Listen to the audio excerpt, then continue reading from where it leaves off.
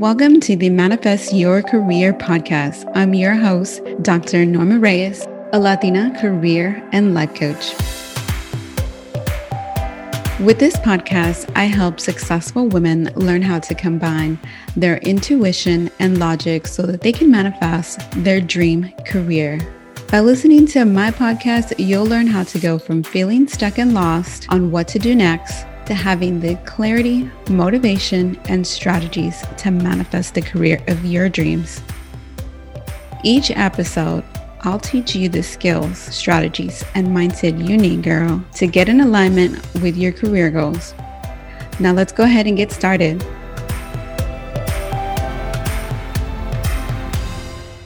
Hey guys, welcome back. This is episode 30, and today is a special guest, Denise Hernandez, who went from wanting to be a rapper to becoming a lawyer, who is also a very important social impact leader in Texas. So Denise currently serves as the Deputy Director of Diversity, Equity, and Inclusion at the Travis County's Attorney Office. She works there on criminal justice reform. So Denise started her career doing grassroots advocacy and providing free legal services to low-income communities. Later, she became an assistant DA, helping survivors of domestic violence and child abuse. And in addition to her professional work, Denise is a community advocate and philanthropist. In 2018, she created Chingona Fest, an annual Latinx empowerment festival. And then in 2020, Denise and her wife launched the KDH Giving Fund, a grant funded focused on creating social change through inclusive and equitable philanthropy. Fancy word for giving back, guys. Denise has been nationally recognized for community activism and has a Leader of Culture Change Award, named as a Young Latinx Distinguished Leader in 2020.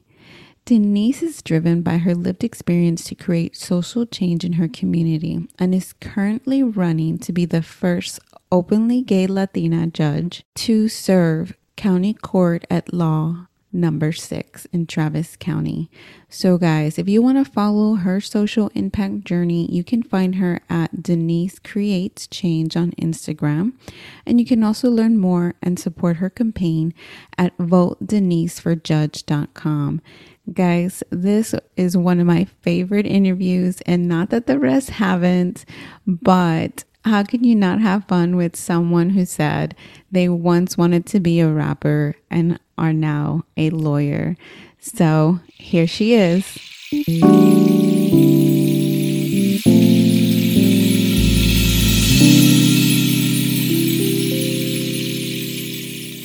So thank you so much for joining us. And I always start off with the same question from my guests. So tell us about your family background. Where did you grow up and who did you live with?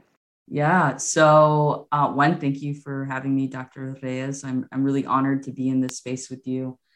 So I'm originally from Houston, Texas. Well, I was born in San Antonio, but raised since the age of like 3 months old in Houston. And so Houston is home for me. And I grew up with my mom and dad, but my parents separated fairly young. And so when I was young, and so the majority of my life, I lived in a single parent household. And I really watched my mom struggle quite a bit, right? But that experience inspired me down the path that I ended up on. And so it's been interesting in where I am now, reflecting back on my life and my upbringing, because I think a lot of people would view it as very filled with lots of adversity. And it was, but it shaped me and made me really strong. And so that's a very quick background of where I'm from and where I grew up. Thank you. Yes. I think when we look back to a lot of that, because for myself as a first gen and growing up really poor, and not just poor, but I think and I don't like the term uneducated. I would say like unaware, because I don't think my parents, I feel like uneducated means like I don't know, you're dumb. And there's not anybody that's dumb. It's just more of unaware. Mm, And when you're not, you don't know what you don't know. And I think a lot of it was that. And yeah, definitely a lot of challenges that I don't even think I knew at the time. But looking back, it's like, oh, okay, that made sense. That makes sense why I wasn't able to do this or that, or didn't yeah. know this or that. So, when you were young and people asked you what you wanted to be when you grew up, what do you recall telling them? Well, initially, I told people I was going to be a rapper. I was, Wait, I'm gonna have to hear you rap. I need to hear you. that another time for sure. I grew up in Houston. Rap culture is very infused in Houston, but I also grew up, Latino. And obviously, I'm a Latina, so it's like Tejano music and rap music the majority of my life, and a hint of country here and there. But I really thought that I was going to be a rapper, really because I love to speak and I love to perform and to entertain and to make people happy. And it wasn't until I participated in a program called the National Hispanic Institute that trained young Latinos to debate that I realized that my passion for public speaking, which to me was just rapping at one point, was actually a passion for just speaking on issues and advocating. And I began to see and meet other Latinos who were like me go off to college and then go off to law school. And it was the first time that I could begin to see myself in that path. And so it wasn't until about the ninth grade or the 10th grade that I realized that I could be a lawyer. And so before high school, it was rapper. After high school, it was a lawyer. I'd like to think that I could do both one day. We'll see. Yeah, you definitely can. And you're a lawyer, so you could really you already know all the other side of it. Yeah. So, how neat. I would have never guessed that at all. And you kind of talked a little bit about this, but were there any other role models that you had in your life that you were like, oh, I want to do that as a career or be like them when I grow up? Yeah, honestly, when I reflect back on the role models that I had growing up, they weren't individuals who were in authority positions like on a professional level. They were like my immediate family. My mom, my dad, my tias were all really inspirational to me. And they don't, I'm the first person in my family to go to college. And so my mom and my dad both dropped out of high school, and they don't have high school diplomas. But they were still really inspirational to me because they had such a grit and perseverance that, I mean, was undeniable. My dad is a hardworking man, and would wake up like at 3 a.m. every day, work until like 6 p.m., come home and do it all again, and my mom worked when they separated, and she was a predominantly single parent, was working 2 to 3 jobs at a time to provide. But I never saw my mom complain. She worked hard. She did what she had to do to provide for the family, but she always kept a smile, and she was always so positive. And she still is. She's such a positive figure in my life. And even though they weren't lawyers or doctors, they taught me a lot. And it's something I still carry with me today. Yeah, yeah. And it's so important to have that positivity, within your family, because if you Yeah, don't, I really feel like that's really the divider between those that are successful and those that are not. If you right, don't have hope or you don't have someone that believes in you or pushes you or tells you there's another way, then you just will never believe that there is another way for you right. than what you see in front of you. Yeah. So thank you for sharing. So now tell us about your educational background.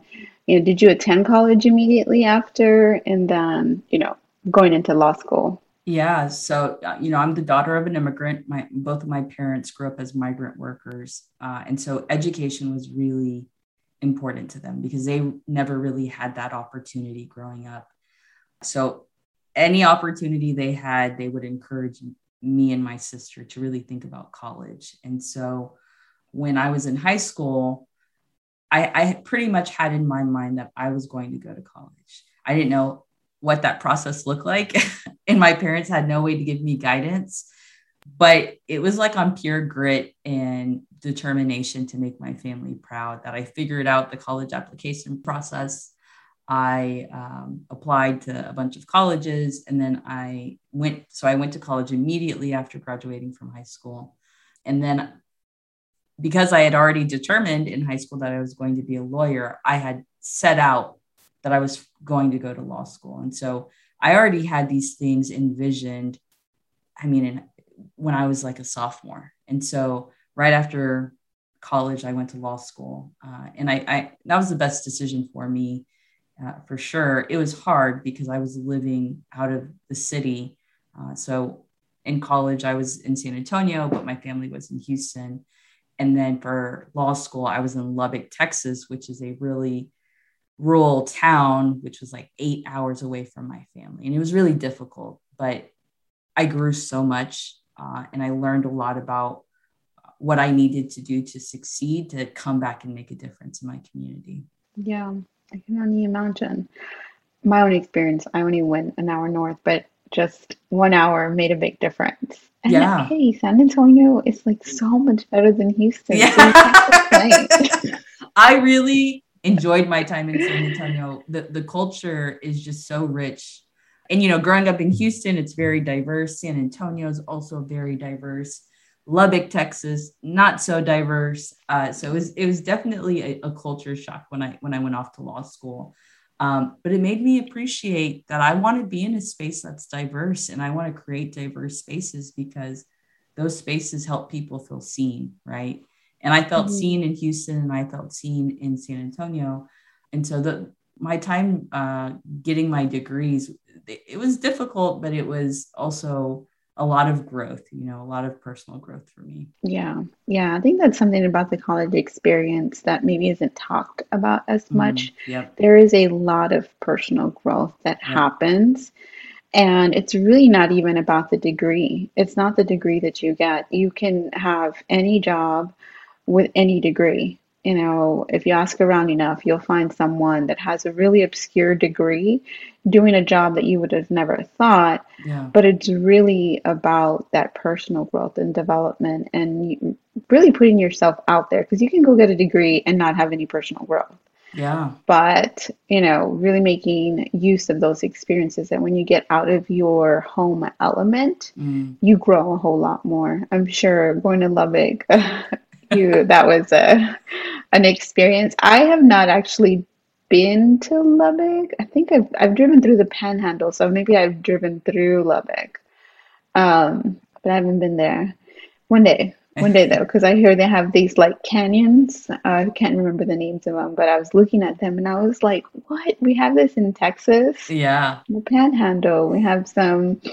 So, did you go to any of the hiking areas up there while Well, you were there? unfortunately, law school is so time consuming that you almost have like no free time. You're reading all the time. But when I did have free time, I'd spend a lot of time just kind of parking on the outskirts of Lubbock and just watching the landscape. It's very flat out there, and when you think rural Texas back in the day, cowboy style, that's definitely the feel of Lubbock.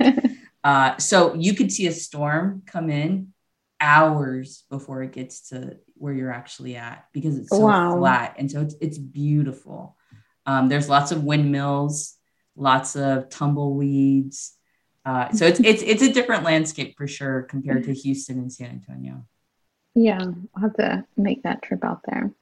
Okay, so I know that you're a lawyer, but how did your outlook on your career development change once you graduated and entered the workforce? Yeah. So when I went off to law school, I had it set in my mind that I would do work in nonprofit work. So because I grew up low income, because I faced so much adversity, what I experienced a lot growing up was the disproportionate impacts that the legal system had on communities of color, on low income communities. And that's because there, unfortunately, is a lack of cultural competency in the legal system. And so when I went off to law school, I was determined to address that. And I knew that nonprofits were doing that. They were doing grassroots work and outreach and advocacy. And so the majority of my internships through college and law school were at legal aids. So I worked at the Texas Rio Grande Legal Aid. I worked for the Texas Civil Rights Project, the Lubbock Legal Aid, and I was just essentially just doing advocacy and community work. And then when I graduated law school, I began an internship at the Travis County Attorney's Office in Austin. And I had never really considered criminal law before because I wanted to do civil rights nonprofit work. But when I was in that internship, I realized the correlation and intersectionality of addressing these issues through the criminal justice system. Because also in the criminal justice system, there's a lack of cultural competency and a lack of equity. And as a person of color, you kind of begin to identify that early on. Now that discussion is at the forefront and everybody's discussing it. But when that's a part of your existence, you really get that sense before it becomes a hot topic, right? And so when I was doing that internship, it really changed my perspective on how I could create change. And so I spent some time interning there. Then I went back to work at a legal aid because I thought that was the path. And when I went back to work at the legal aid, I realized that I wanted to make the impact in criminal justice. And so I ended up going down the path of criminal justice. I was a prosecutor for the district attorney's office doing work in family violence and child abuse. So I was essentially advocating for children who had been sexually abused and women and men who had been in domestic violence situations. And in those experiences, just doing everything that I could to bring cultural competency and equity to that work. And now I am the Deputy Director of Diversity, Equity, and Inclusion for the County Attorney's Office here in Austin. And I focus specifically on training prosecutors to have cultural competency, to have an equity lens when reviewing cases. And it feels amazing to be having these discussions openly to try to make our systems better, to try to make people better prosecutors by just having a lot more lived experience in the discussion when we're reviewing cases. And so my perspective of change really did shift when I was in the workforce and just realizing you can create change in so many different areas. We need people who are in nonprofit work. We need people doing civil rights work. We need prosecutors who are also doing good work. Change happens everywhere, not just in one area of anything, right? Yeah, it definitely does. Everywhere. Everyone has their piece where they can have that impact and that change. So we can have a better world and a better tomorrow. Absolutely. Now we sound like a commercial. So I'll get us back a little bit more to the career development side of it. But so now I know that in law school you have to do internships, and that kind of gets your foot in the door in different directions. So can you tell us about those types of networking experiences? Yeah, I didn't learn networking through my family in a traditional sense, but it is instilled as a Latina. When you go to family functions, you have to go say hi to everybody in the room, right? and you have to say bye to everyone as you're leaving. And that is like an informal way of learning networking. Right. And so when I first went to law school and I began interning and learning, all about networking,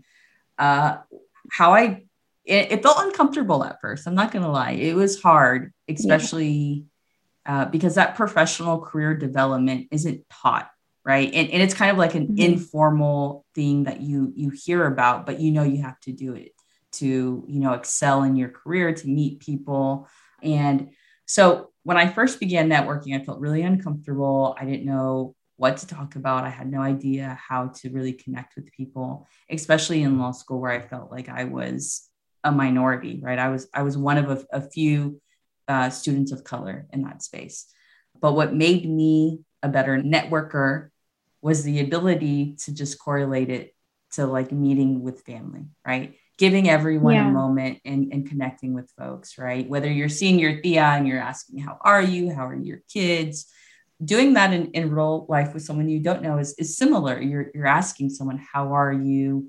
You know, what are your passions? You're really getting to learn someone, and you're just sharing that space together. And so when I was able to connect that with what I already knew, then I began to feel comfortable. But most importantly, just getting used to just being me in my in networking, right? If I know I'm not going to be the cup of tea for everyone, but that's okay. You know, I will connect with the individuals who I'm meant to connect with, and I'm not trying to seek outside validation to feel worthy in a space, right? And so that's, you know, one thing that I think is hard to learn, because with networking, it's kind of like you hope everybody likes you, but it's okay if that's not the case, right? And it's okay if you go in knowing that you don't need external validation to feel like you belong.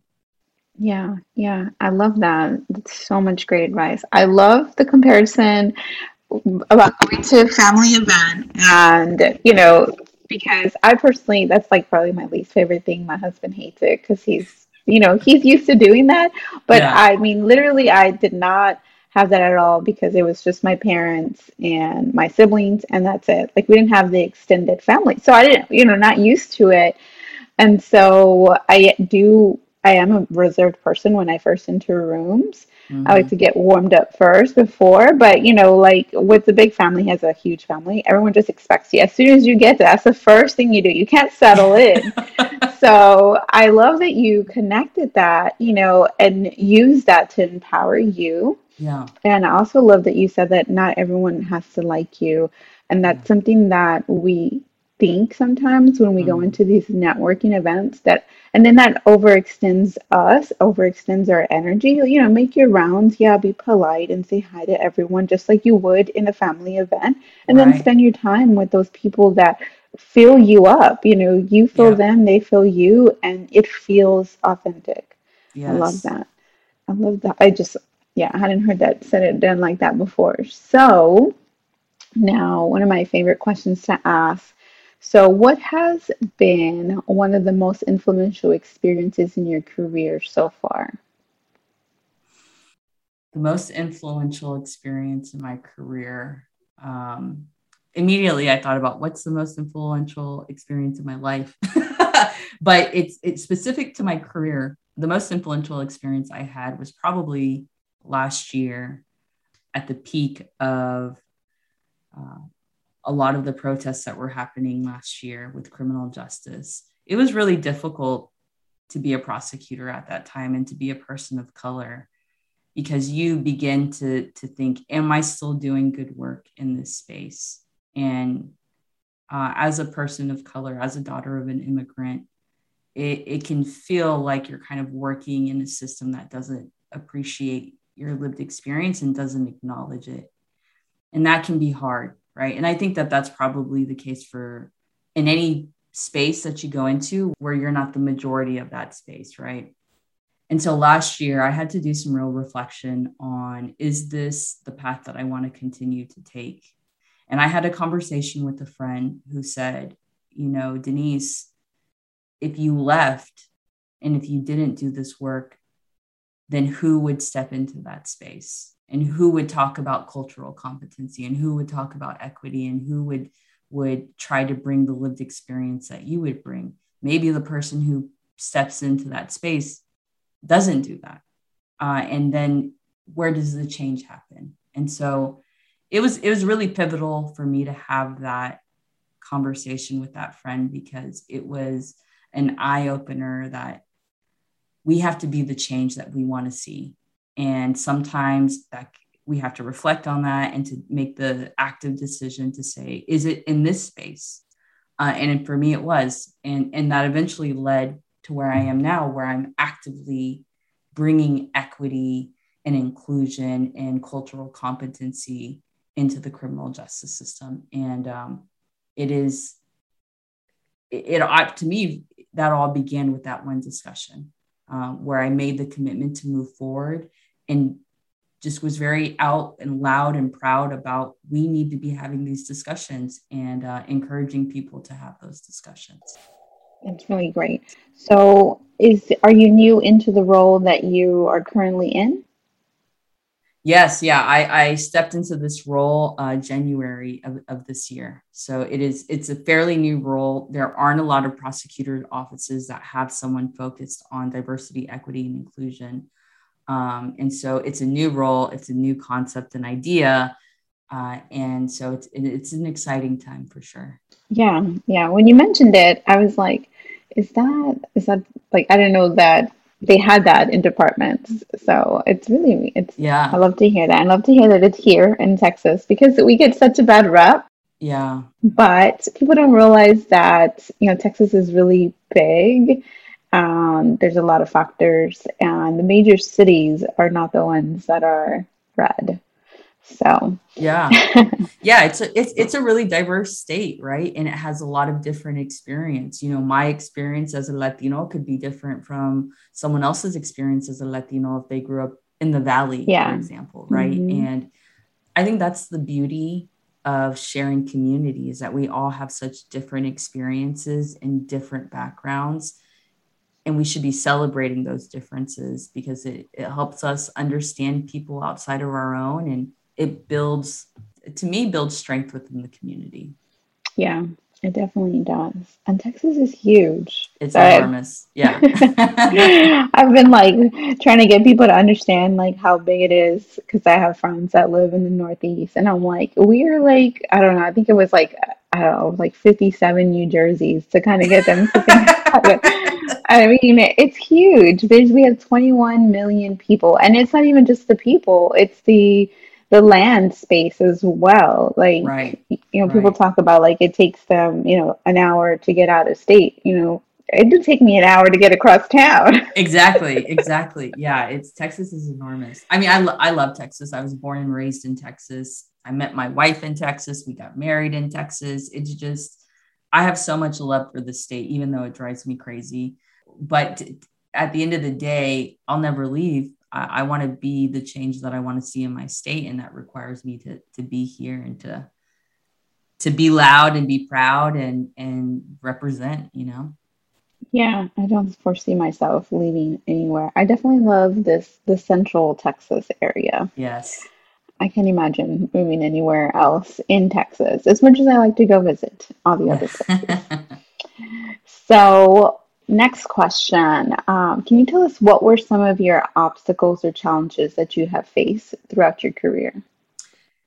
Yeah, some of the obstacles and challenges that I faced were really revolve around imposter syndrome, and I hate that word. I hate the term, Yeah, but just yeah, I really know. just feeling out of place. And I think every step of the way after graduating high school and going to college, I just felt out of place. I felt it felt foreign to me because no one in my family had gone to college. And so I didn't know what to expect. I didn't know what the experience was going to be like. And so my first semester in college, I did really well, but my second semester was really hard. And it was because it was, many, many months into being away from my family, being on my own, figuring out who I am and what are my values outside of, my family, and just figuring out what that means for my path. And so experiencing imposter syndrome was difficult because it makes you have self-doubt. And so when you have self-doubt, then you don't believe that you can achieve the things that you've set out to achieve. So really, anytime that I experienced imposter syndrome, I just began thinking about the adversity I faced growing up, the adversity that my family faced, and using that as inspiration to say, man, Denise, you've overcome a lot in your life. And those are much harder than, these grades you're trying to get in college. You can do this. And so I became like my own hype woman in my own head. Cheerleader. Yeah. Like Yeah. just hyping myself up. And so once I was able to get over that in college, I mean, the same thing happened again in law school, because that is like a way more exclusive Yes. space, right? And so it was really difficult for me in law school because I also was struggling with being in that space, struggling with figuring out, who I was. I wasn't out at the time.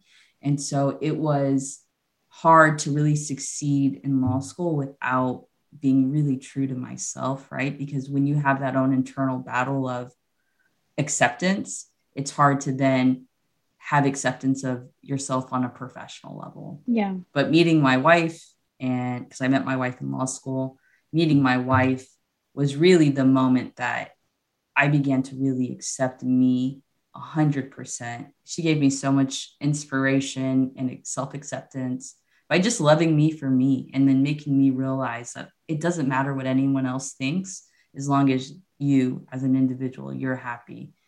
And that was like an eye-opener for me, to just not worry about external validation, to not worry about whether people like me or not, and just, do I like me, right? That's the big question at the end of the day. Mm-hmm. Do I like me? Yeah. Do I like what Yeah. I'm doing with my life and the direction that I'm going, the impact that I'm making? And so, a lot of the obstacles were around just self-doubt and imposter syndrome, and feeling like I didn't belong in those spaces, but then overcoming them by just saying, man, you've experienced worse. You've overcome so much, and you have so much strength, and you carry so much strength from your ancestors, from your family. Take that into every space that you walk into, and just be you, which I can say now, I can do that pretty well, but it was a long journey to get to where I am now. Yeah.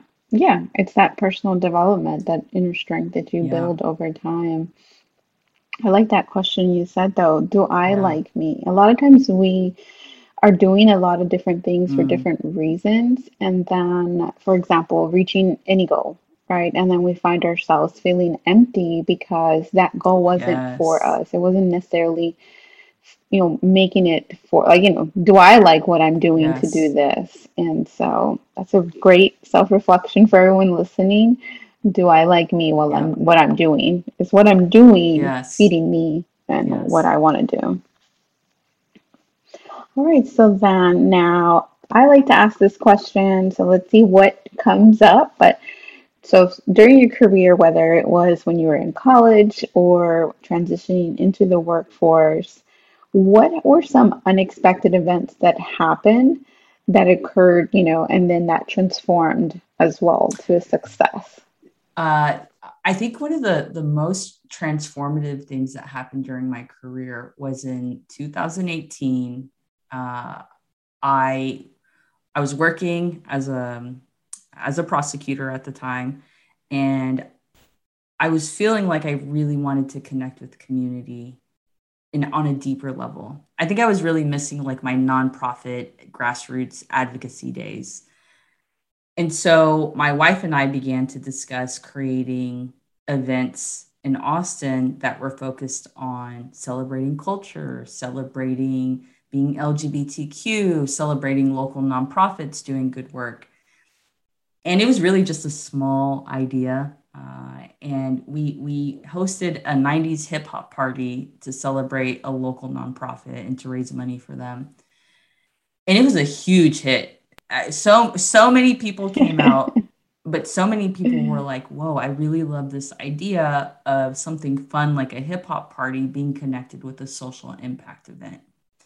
And then that event led to another event where we did something fun but connected to social impact, and then led to another event, and eventually led to the development of Chingona Fest Texas, which is a Latina empowerment festival.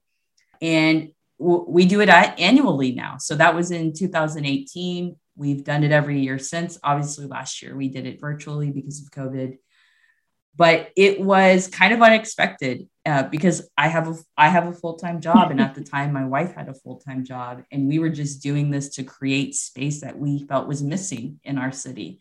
But then it turned out to be something we were doing annually, and now my wife quit her job, and she's now running that business for us. And I help when I can. Obviously, it's a little more difficult because I have a full-time job still.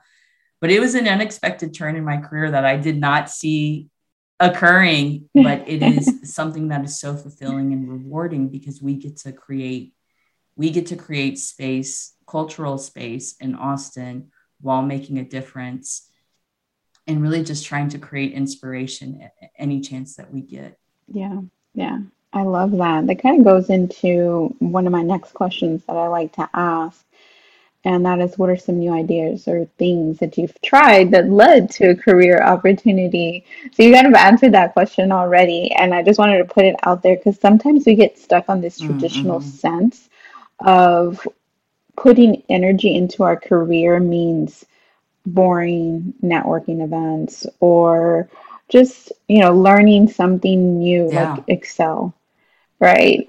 But you actually did something fun that was going to give back to the community and it developed into a whole other different thing, right? And the more that we do that, the more we follow the fun and the joy, the more that we'll actually be able to grow and, find a newfound opportunity like your wife did, like a business that you guys didn't even, it wasn't even on y'all's mind. No, no. And I have to really give props to my wife. And I know she's not the one being interviewed, but she was the one who taught me that we don't have to build professional life within a traditional sense, right? And for example, she Hmm. started an Etsy business to help pay off her student loans. That Etsy business did so well that it helped us purchase our very first home. And so I never thought that Etsy could do something like that, but it did. And then around Yeah. that time was around when we started doing events. And then it just took off to where, that's what she's doing full time now. Obviously, she has other businesses that she's running as well. But it made me see that I don't have to just live life in the box of a lawyer, right? We are diverse humans. We have diverse interests. We're intersectional, right? So I'm a lawyer, but I'm also what I like to call a social entrepreneur. I put on social impact events in the community to make a difference. I'm also a philanthropist. One day I'll be a rapper, it's like you don't have to live and be the sole identity of your professional career. Right. You just be you, right? Yeah, yeah, yeah. And that's important, right? Those are part of us, but that's not who we are. And that's one of the Yeah. things I like to share with people, right? A lot of times when we feel lost, it's because we've placed our identity on one thing. For example, Yeah. saying I'm a lawyer, and then, say you lose your job, and then what does that mean about you? Yeah, That's why you exactly. gotta, build yourself, accept yourself, know what makes you truly happy. And Yep. then, and I recently heard this on a different podcast, and she was talking about styling, actually, how we go and find clothes that we try to fit into clothes, but we actually need to find clothes that fits us.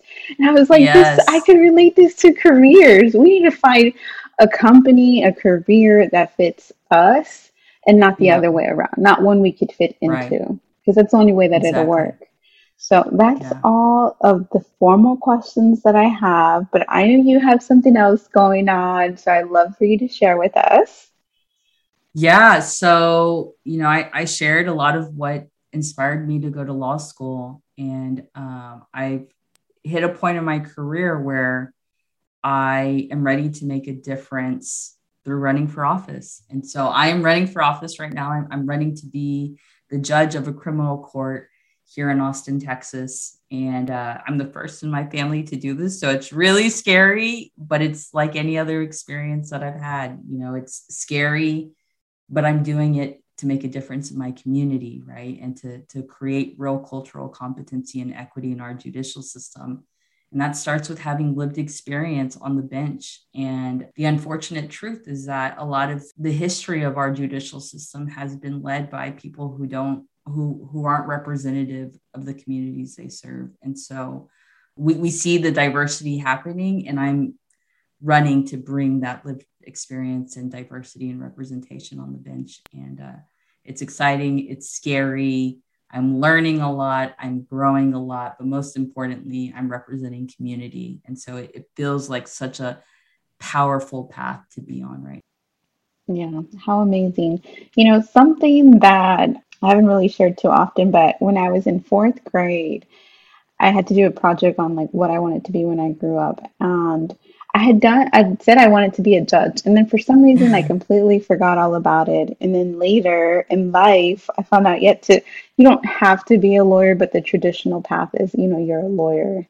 I know that there's elected judges that aren't necessarily had been a lawyer. So maybe one day, I'll be a judge somewhere. Justice of the peace. Those judges are elected, and you don't have to be a lawyer to run for those seats. Yeah, that's true.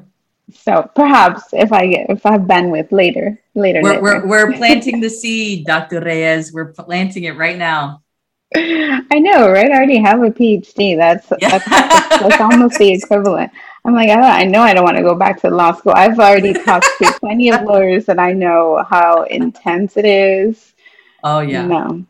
So, but that is a path that I have often looked back at and thought, like, why didn't I do that? And it really goes back to that not knowing. I think for me, a lot of people pushed computer science, and that didn't really turn out to what I wanted it to be. I think part of me is I learn everything so quickly. You give me something, I'll learn how to do it and make it easier for others to understand. That's just my personality, but that doesn't mean that's what I should be doing either. Right. So anybody listening, if you are like that, you're a quick learner and adapter, but maybe not a master of these skills, because I know that I'm not a master at a lot of things, but I can do a lot. Yeah. It just means maybe you're supposed to be a teacher, which is what someone has told me. And I'm like, I don't want to be a teacher. Not even a professor, but maybe one day that too. But well, how can we support you, Denise, on this journey? Please share, because I know everyone listening is like, oh my gosh, I want to support you. I know I want to support you, so please share with us. Oh, thank you. You can follow me on social media. My Instagram is Denise Creates Change at Denise Creates Change. And then you can go to my website, votedeniseforjudge.com. If you can make a donation, that would be amazing, because that's the biggest thing that drives campaigns is getting donations to run your campaign, to push out your message to people, but also spread the word. Even if you don't live in Travis County, that doesn't matter. Spread the word, get people excited. Maybe that will inspire them to get involved in their elections in their own hometown. Right. And so, just give me a follow on Instagram and go check out my website. Great. Well, thank you so much for being with us and sharing your story. I loved everything. And one day we'll have you back so you could rap. We'll make that happen for sure. Thank you so much for having me. It was really an honor to be in this space with you. Great. Thank you. Thank you for listening to the Manifest Your Career podcast with me, your host, Dr. Norma Reyes, a Latina career and life coach.